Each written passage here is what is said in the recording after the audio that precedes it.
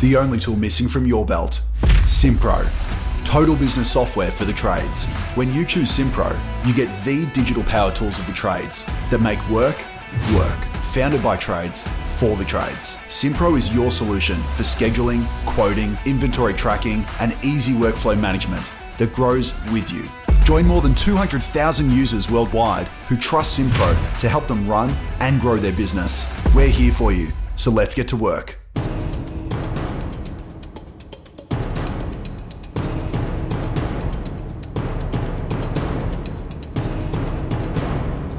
Ladies and gentlemen, welcome back to the Security Insider podcast, and our guest today is Michael Gips. Michael has been ranked #1 globally for security thought leadership. He is a security consultant, content specialist, and recipient of the Outstanding Security Consultant Award. In addition to holding a degree in law from Harvard University, Michael is also a certified protection professional, certified security professional, certified association executive, and certified insider risk program manager with ASIS. Today, we talk about a paper that Michael put out last year, focusing on the top 23 trends, challenges, and predictions for security going into 2023, or coming out of 2023 and going into 2024. And it was a fantastic conversation, which we are going to present in two parts. This first part of the podcast today covers a whole range of areas, but rather than reading them off for you in advance, let's just simply get into the conversation. Michael, welcome to the podcast, and thank you very much for joining us today. Thank you so much, John. It's a real pleasure to be on the program. Now, for those people who may not be familiar with you, and I imagine more will be than won't be, can you tell us a little bit about your background and what you do?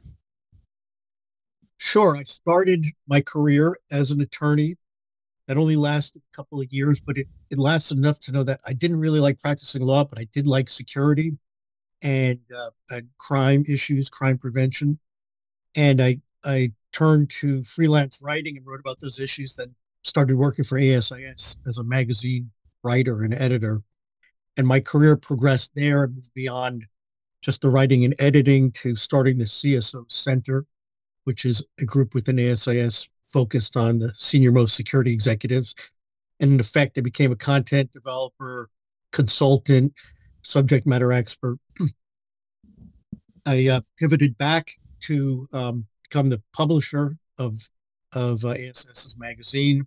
And then when the current CEO came on board, he promoted me to be a Chief Global Knowledge and Learning Officer. So I added responsibility for standards and guidelines, certifications, all content, events, and I became the Chief Security Officer. Yep. And in the past 4 years, I've been on my own doing content development, strategic advice and consultation for security firms, helping security innovation and technology, things like that. And somewhere in there managed to get yourself voted the #1 global influencer in security as well. Yeah, well, I had to pay off some people, but, Well, you were in the perfect position to do it. You had all the relationships in place. Yeah, there we go. So today we are talking about a paper that you put out last year, the top 23 security trends of 2023 heading into 2024. And there's quite a bit here to go through, but can you tell us a little bit about how this paper was developed? Because this wasn't you just sort of sitting around scratching your backside going, what are the problems in the world? You went out and consulted with quite a number of people. Is that correct? I did. I'm not saying I didn't scratch my backside, but I did do it with after consulting with several people.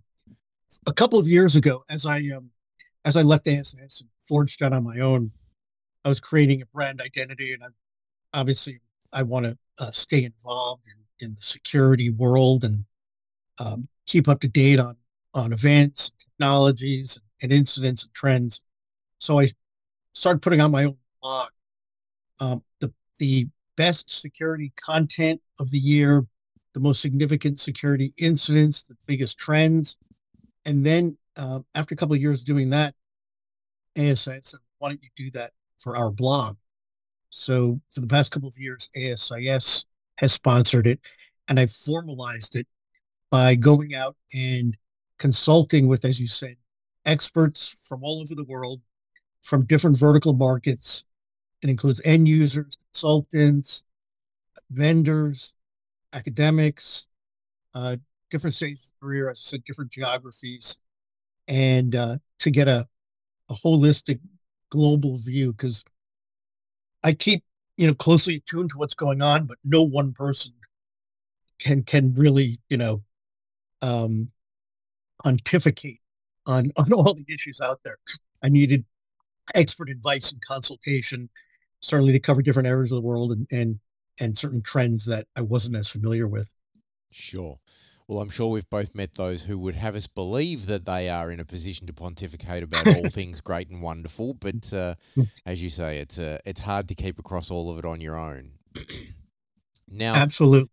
if you've broken this list down into different groups, and the first group is geopolitical and global conflicts, and it should come as no great surprise to anyone that the Ukraine war was listed as sort of like one of the biggest concerns out of 2023 going into 2024.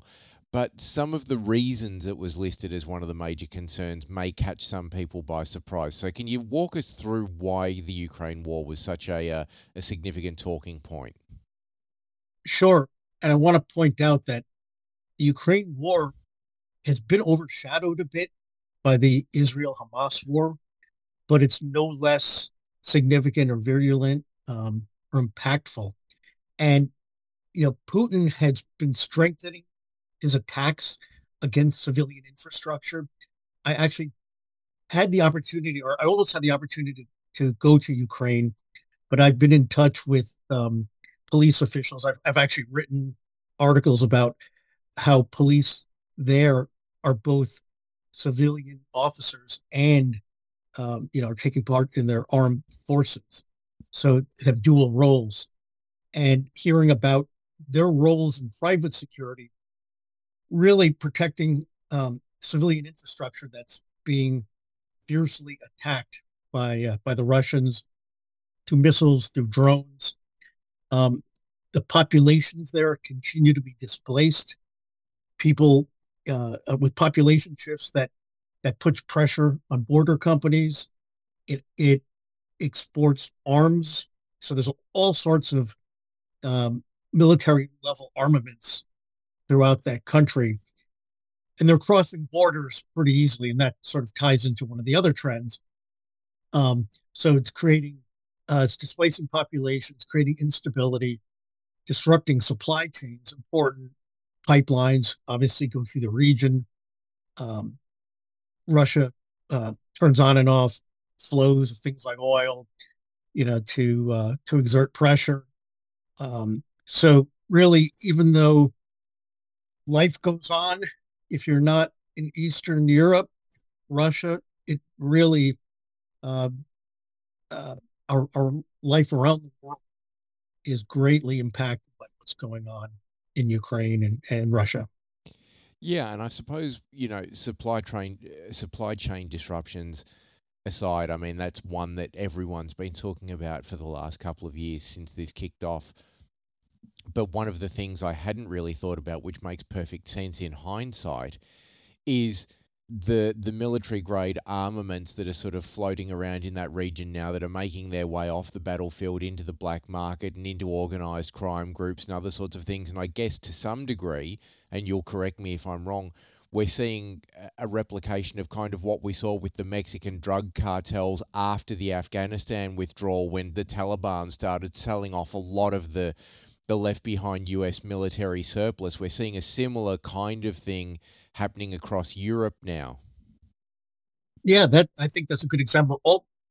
Also, the Balkan Wars. In the wake of those wars, we had an incredible proliferation of armaments on the black market and crossing borders, and some of those are still kicking around. I mean, it's a while ago now, but yes, I think that's a good historical analogy. Yeah.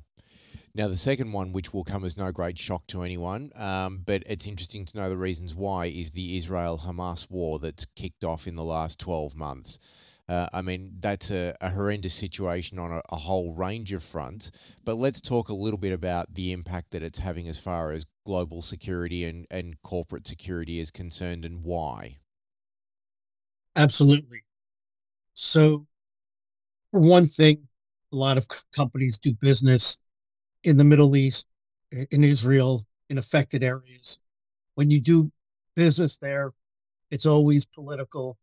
There are examples like I think it was the Coke or Pepsi. When one of them was in Israel, the other one took advantage of the Arab market to really, gain a foothold. So um, you kind of play both sides there. So companies have to tread lightly. There was um, for years there's been a boycott, a BDS boycott, divest. I forgot what the S is for at the moment, but to kind of pull investments out of Israel, and that's really heated up. There's a lot of pressure on companies that do business in Israel because of what's going on in Hamas. I believe that October 7th, Hamas killed 1,200 Israelis, took another 250 or so hostage. And in the ferocious counterattack, Israel has killed more than 25,000 Gazans. And there's a lot of ways to look at it. There are people who say that is disproportionate. It's 1,200 to 25,000. That can't stand. And then there are other people who say, well, if someone attacked my country, killed 1,200 of my people out of such a small population in the United States, it'd be the equivalent of, I don't know, killing 50,000 people or something like that. We'd wipe that other country off the map.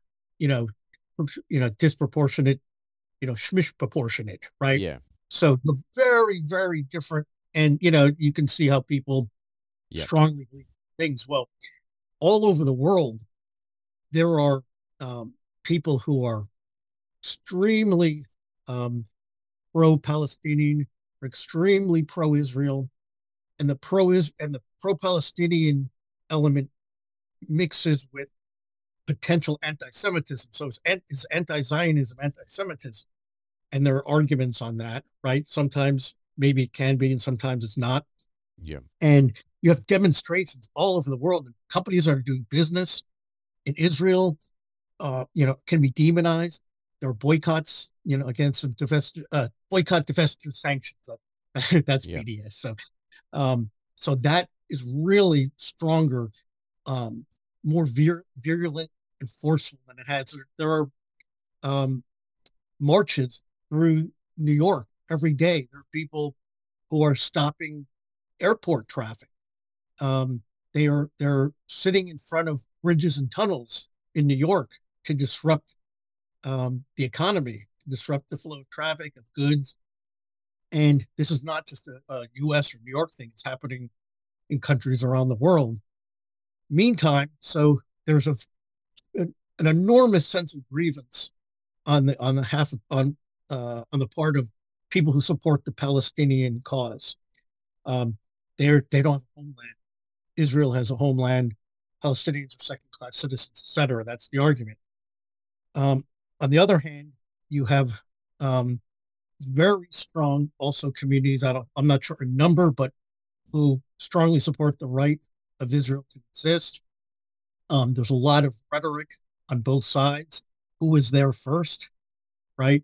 Um, and around the world, you have universities, division in universities where there are protests, and so maybe Arab students feel uncomfortable, or Jewish students feel like they're being picked on, and they don't have any protection on campus.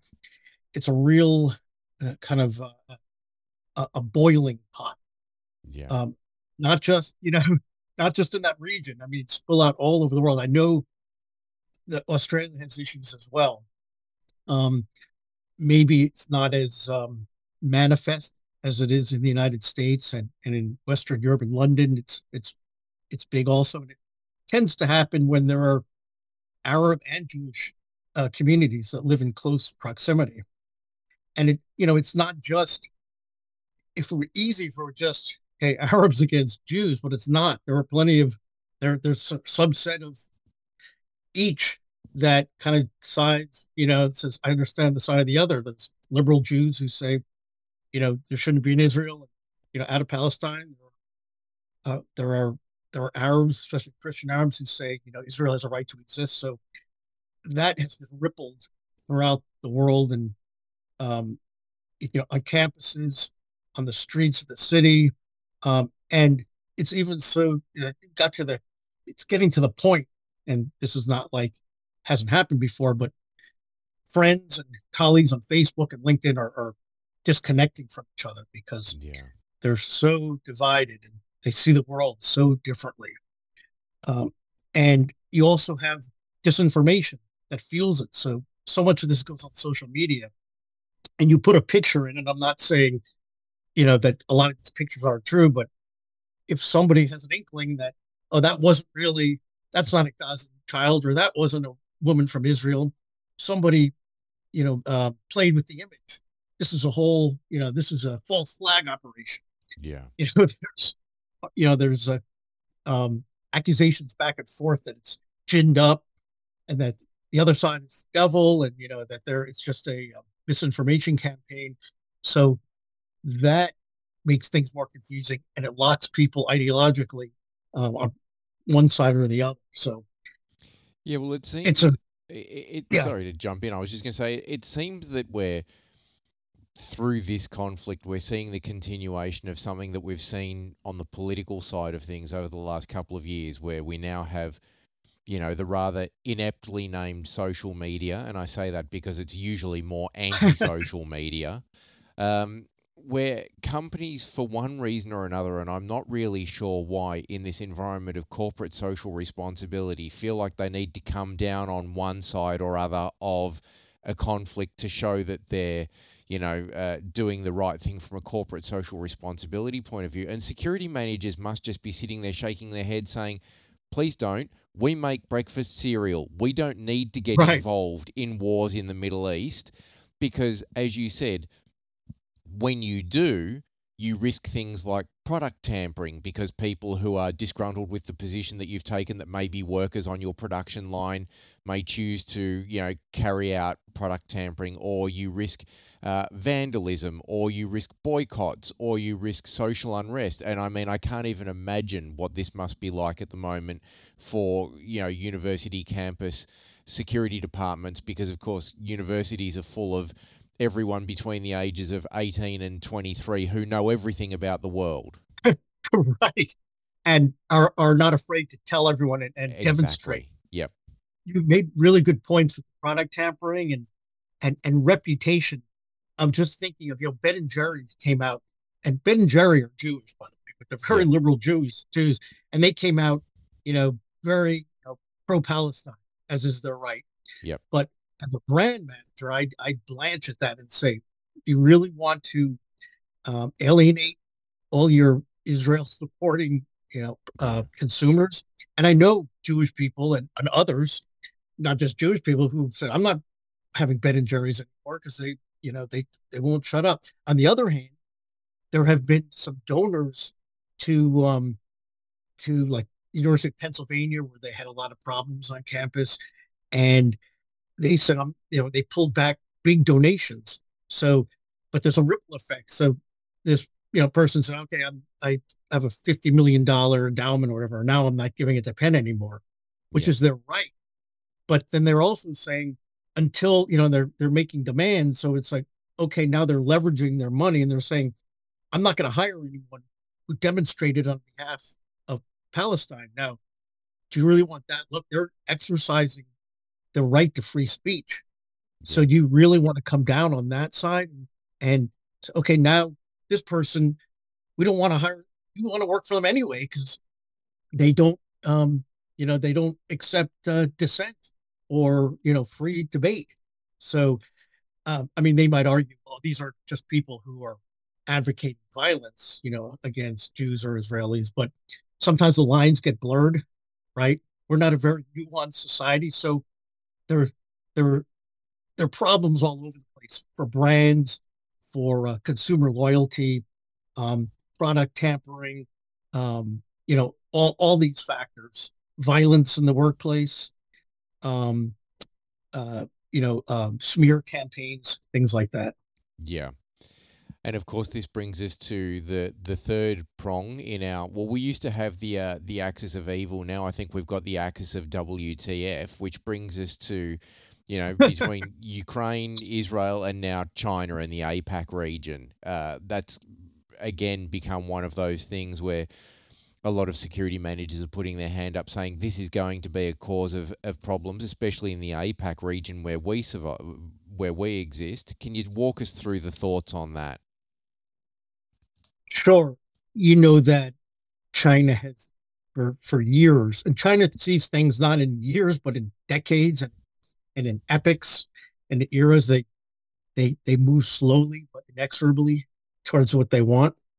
Now, in the last 30 years, and for the Western world, China has been undergoing a campaign to thieve intellectual property, um, uh, uh, proprietary information, uh, sensitive data from corporations, from governments, from research facilities, institutions, and written into the Chinese law basically is if you get access to um, competitive data or information, then you have to provide it to the Chinese government or the Chinese military.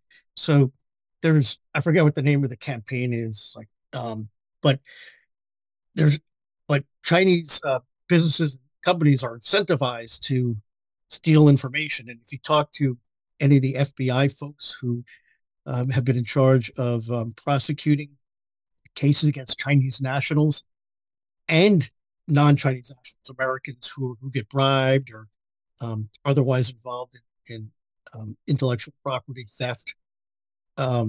There, if you just look it up, Department of Justice database, there are dozens and dozens of cases constantly in every vertical market. From aviation to agriculture, seed development to electric vehicles, pretty much satellites, everything, wind turbines, everything under the sun. So, as part of that, um, the Chinese are flexing their economic and military power, and they've been making, there's no secret they've been making designs on Taiwan, and a lot of people are predicting it's only a matter of time for Taiwan goes the way of Hong Kong. Yep. Hong Kong, was a British protectorate, obviously, and now, since 1999, was supposed to be sort of a middle state where, okay, it's kind of on its own, but really, the Hong Kong government has been sort of planted by China. So the President Xi Jinping used his annual New Year's address this year to warn Taiwan's voters ahead of their presidential election, saying that the reunification of China and Taiwan is a historical inevitability. Basically, that's saying it's just don't get too comfortable. We're coming for you. So the specter of China in that region is growing ever larger. They, saber rattling against, the United States. They have inroads where they have organized hackers who work for the government. Volt Typhoon is one of them. They're attacking critical infrastructure in Western countries and around the world. China is knee deep in mineral exploration in Africa. They, are looking. I think they take umbrage that the United States declared the only superpower, and they see it as their sort of inevitable destiny to really have hegemony. But it's not just China in the area. You've got North Korea, which but for nuclear weapons would be sort of a banana republic.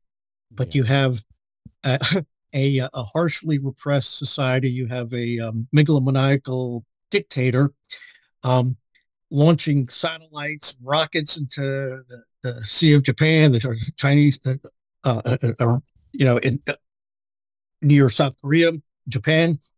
They're building drones. Um, they are again, protected by China, who at least kind of looks the other way at worst, um, causing problems in the region, threatening Japan, obviously, other Western powers. Um, and then Japan is kind of beset on all sides. Japan, who used to be a major aggressor in the region, obviously look back to World War II and everything that led up to that. But in the past decades, especially with the Marshall Plan, bringing them back up, bringing their economy back. Decades ago, they really went. They really didn't have much of a military, but now because of all the power flexing in the region, they're set to become the third largest military spender in the next few years, with something like $315 billion to be spent. And I didn't realize that bit. I mean, I have contacts in Asia who gave me that information. Peter Tan, for example, in Singapore, who's a CSO of a Polytechnic Institute. He apprised me of what's going on in Japan. But so that whole region, everyone's responding to China and their grandiose plans. Yeah.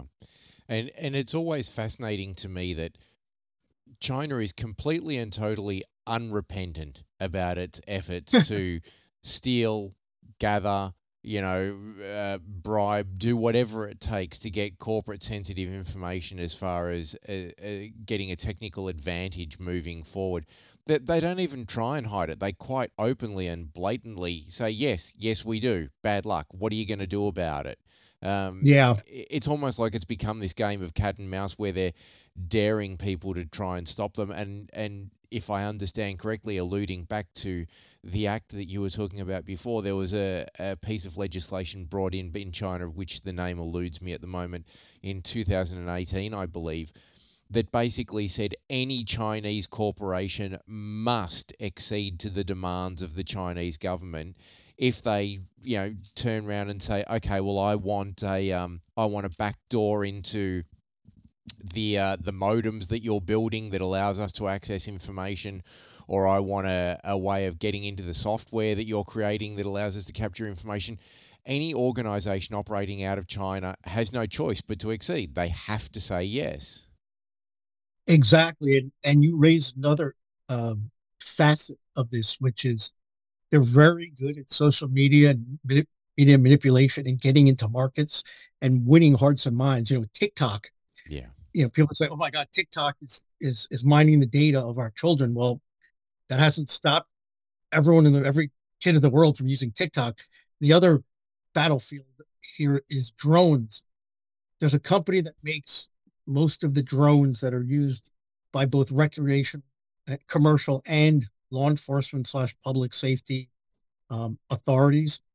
They're they're cheap. They work pretty well, and they're subsidized by Beijing. So there are hundreds of police departments in the United States alone, and surely throughout the world, Throughout that the use world. these drones. Yeah. Despite the fact that for more than 5 years, Department of Defense, other government agencies have said there are huge vulnerabilities here. There's a very high likelihood. First of all, the company is associated with the Chinese government. There's a very strong likelihood, enough for us to issue bans and warnings, that there are vulnerabilities and that the data about our critical infrastructure is being sucked into Beijing. So now they know, they have perfect layout of bridges or power plants, airports, wherever a drone can fly, wherever a police drone can fly. And that's worrisome. And the police, you would think, would hand over those drones, in a second, but they don't, because the drones work and they're helping them. They're doing work that, they're saving manpower, especially since police enrollment is on the decline. There were movements after George Floyd, really around the world, to defund police departments, to move the money to other areas. There's a lot more disrespect to police. It's less, a desirable career. So lot of retirements, harder time recruiting. So, and as the technology improves, drones help a lot of these things. They can go to a traffic accident and say, okay, there's no big problem. We don't have to send an officer, right? They can go into a dangerous place without risking, the life of an officer. And if an officer needs to go in, the drone information will help make that decision. But if it doesn't, the drone can do it. So it saves manpower, it saves lives, saves injuries. And the Western drones cost a lot more, but they cost a lot more because China subsidizes drones, sell them Yeah. to cities and states. So on the one hand, you have police who completely understandably want to use these drones to serve, their communities, to um, to enforce the law, to help people who need to be rescued, et cetera, et cetera, et cetera. They can't afford the Western drones, and they say, well, we've heard about the data being leaked, but prove it to us. Right now, Yeah. we want to use these drones. And so the federal government of the United States just passed a statute that requires federal agencies to phase out Chinese drones over a couple of years. And some states have done the same thing. And even Florida was one state that said, we'll pay you to get rid of the Chinese drones and to buy other drones. We'll issue grants. But police are still kicking and screaming, saying these Chinese drones are better. This is just American or Western drone companies, trying to control the market.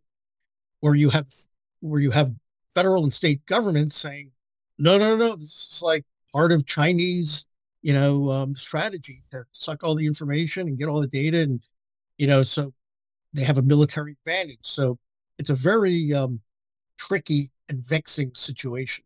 Yeah. And I dare say most organizations, most people would be able to name the company that we're speaking about, but they wouldn't be able to tell you for love or money the name of a single Western company that produces drones. So that also plays a factor into it too. You're probably right. Yeah. Yeah. Now, the last one from a geopolitical point of view that made its way onto the list and kind of caught me by surprise as well was Francophone Africa. And I guess it makes sense from the point of view of when you see a lot of the internal conflict that's happening around the African region by way of coups and wars and other bits and pieces, and then you see the power brokers behind those conflicts being China and Russia coming in and providing support and weapons and all the rest of it, you run the very real risk that some of the other Western powers are going to look at that and say, okay, well, we can't allow these organisations or these countries, these state-based actors to come in and meddle in this way. We need to get involved.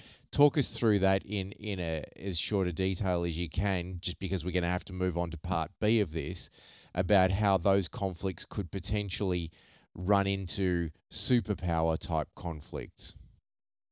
Yeah, and don't worry about me speaking at length about this because the one I know least about. This came basically from Victoria. I was pronounced her name, in Kindilum, who's a Nigerian security expert. She really clued me onto this. That there have been multiple coups d'état, attempted coup d'état in countries that were formerly African colonies. So Guinea, Burkina Faso, Mali, Niger, Gabon, and now that they were kind of propped up, or I don't want to say propped up, but you had the colonial legacy there, and with um, with French military support being pulled out, now these countries are considered unstable. They can't thwart any kind of insurgency, and there's that Africa's their insurgencies are fairly common, and so the local governments or the national governments, um, you know, with these insurgents group around, are asking for help for who will give it, who's in the neighborhood. Who did I say before it was all Yeah. over Africa? It was China, and Russia is there as well, and that's another place for them to assert their power, to extend their power. So you have Russia and China there, and well, Russia, China's around there. The U.S. is not going to be far behind. And Western powers, um, uh, the European Union is going to be watching that closely. That's in their backyard. So now you have a potential clash of superpowers, yet another flashpoint potentially, and terrorist groups may exploit the situation, to advance their cause, or extremist groups, or anyone seeking power who has a point to make. Yeah, and I think one of the things that surprised me about this that I'd never really considered is in discussing this with other security experts around the region. Apparently, and someone will fact check me on this and tell me if I'm wrong, and please do. I'm happy to be told if I'm wrong. That with you take China for example, a significant amount of the income that China generates, we all in the Western world believe that a lot of China's income comes from the white goods they manufacture in their factories. But apparently that income pales in comparison to the nation building work that they do in emerging economies like Africa, where they go in and, as you rightly pointed out before, everything is looked at in long-term sort of speculation. So 10 years, 20 years, 30 years. And by subsidizing a lot of the nation building that goes on in these emerging economies and helping them with infrastructure and equipment and road building and all the rest of it, not only are they making huge amounts of money by providing all of that, they're setting up infrastructure to generate long-term income as well, and also creating reciprocity by helping these nations so that as they start emerging out of that developing nation into a second and first world economy, they're going to be allies of China and potentially Russia down the road. And that's it's kind of scary when you look at the long-term view of it. And that's right. There's nothing I would say really to correct you. My only wrinkle would be, I think that China is providing these infrastructure improvements. While they're making money, they're probably doing it for pennies on the dollar right now. Yeah. To win the trust and to get their to get a foothold. Really, it's not even a foothold anymore. It's like an anchor hold. But they're doing it, kind of as a quote unquote like nice gesture, but they're really making these governments reliant on them, and they're saying, "Yeah, we were there when you needed us." They're sort of building themselves into it, and going to be they're going to be responsible for maintaining the infrastructure, right? So all those contracts will be going to things that only their nationals have the know-how or the technology to maintain or repair, right? So they're here. Oh, we already control this. Let's move on to the next thing. You can't do this without us. So Yeah. yes, they're sinking their their tentacles throughout the continent, and it's not just Africa. It's other places, and so yes, I agree with you. Yeah, and make no mistake, they're not doing it out of the kindness of their heart. They're doing this in regions where there are plenty of mining minerals and rare earth elements and other things that they can exploit. And, as painful as it is to see, Afghanistan is another perfect example of that, where the US has had to, for whatever reasons, we could do a whole podcast on that, withdraw from Afghanistan, but then China's just swept straight in, made pals with the Taliban, as I understand it, and said, we don't care how you treat women, we don't care what you do within your own nation, we will provide you with the plant, equipment, and infrastructure that you need to mine all the rare earth minerals on the condition that... And then, of course, they make the bedrock for their own benefit. Yeah, it's kind of not fair when the other guy doesn't have pesky human rights abuses and things like that. Yeah. It reminds me when there's I forget what the province is where the Uyghurs are, and the Biden administration put out some sort of warning, like to U.S. companies that don't do business where they exploit the Uyghurs, blah blah blah blah blah, and all these human rights abuses, and so and don't import goods from there. And I think H&M and Nike were two of the places that did work, and they said, well, the Chinese government, we can't do that anymore. There's a executive order or a law or whatever it was, and China said, they started smearing them and saying, well, we're not doing business guys anymore. And Nike and H&M and I forget the other companies were like, whoa, hold on. It's Yeah. like we're not doing business with China. That's like, our shareholders aren't going to be happy. It's not going to do wonders for our bottom line. We're not going to be able to be competitive. It's like, so they had to balance that, that they're walking a fine line in the geopolitical struggle. Yeah. Well, look, that brings our geopolitical part of this discussion to a close. In the next podcast, we're going to continue on by looking at evolving threat vectors for 2024. So, ladies and gentlemen, if you'd like to listen to that one, make sure you tune into the next one. And Michael, thanks for taking us through this one today. And ladies and gentlemen, don't forget, if you've enjoyed this podcast, there are plenty more like this one in the Asian Security Insider series.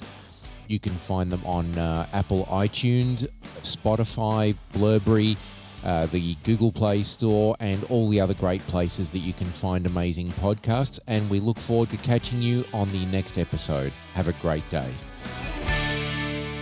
The only tool missing from your belt, Simpro. Total business software for the trades. When you choose Simpro, you get the digital power tools of the trades that make work, work. Founded by trades, for the trades. Simpro is your solution for scheduling, quoting, inventory tracking, and easy workflow management that grows with you. Join more than 200,000 users worldwide who trust Simpro to help them run and grow their business. We're here for you, so let's get to work.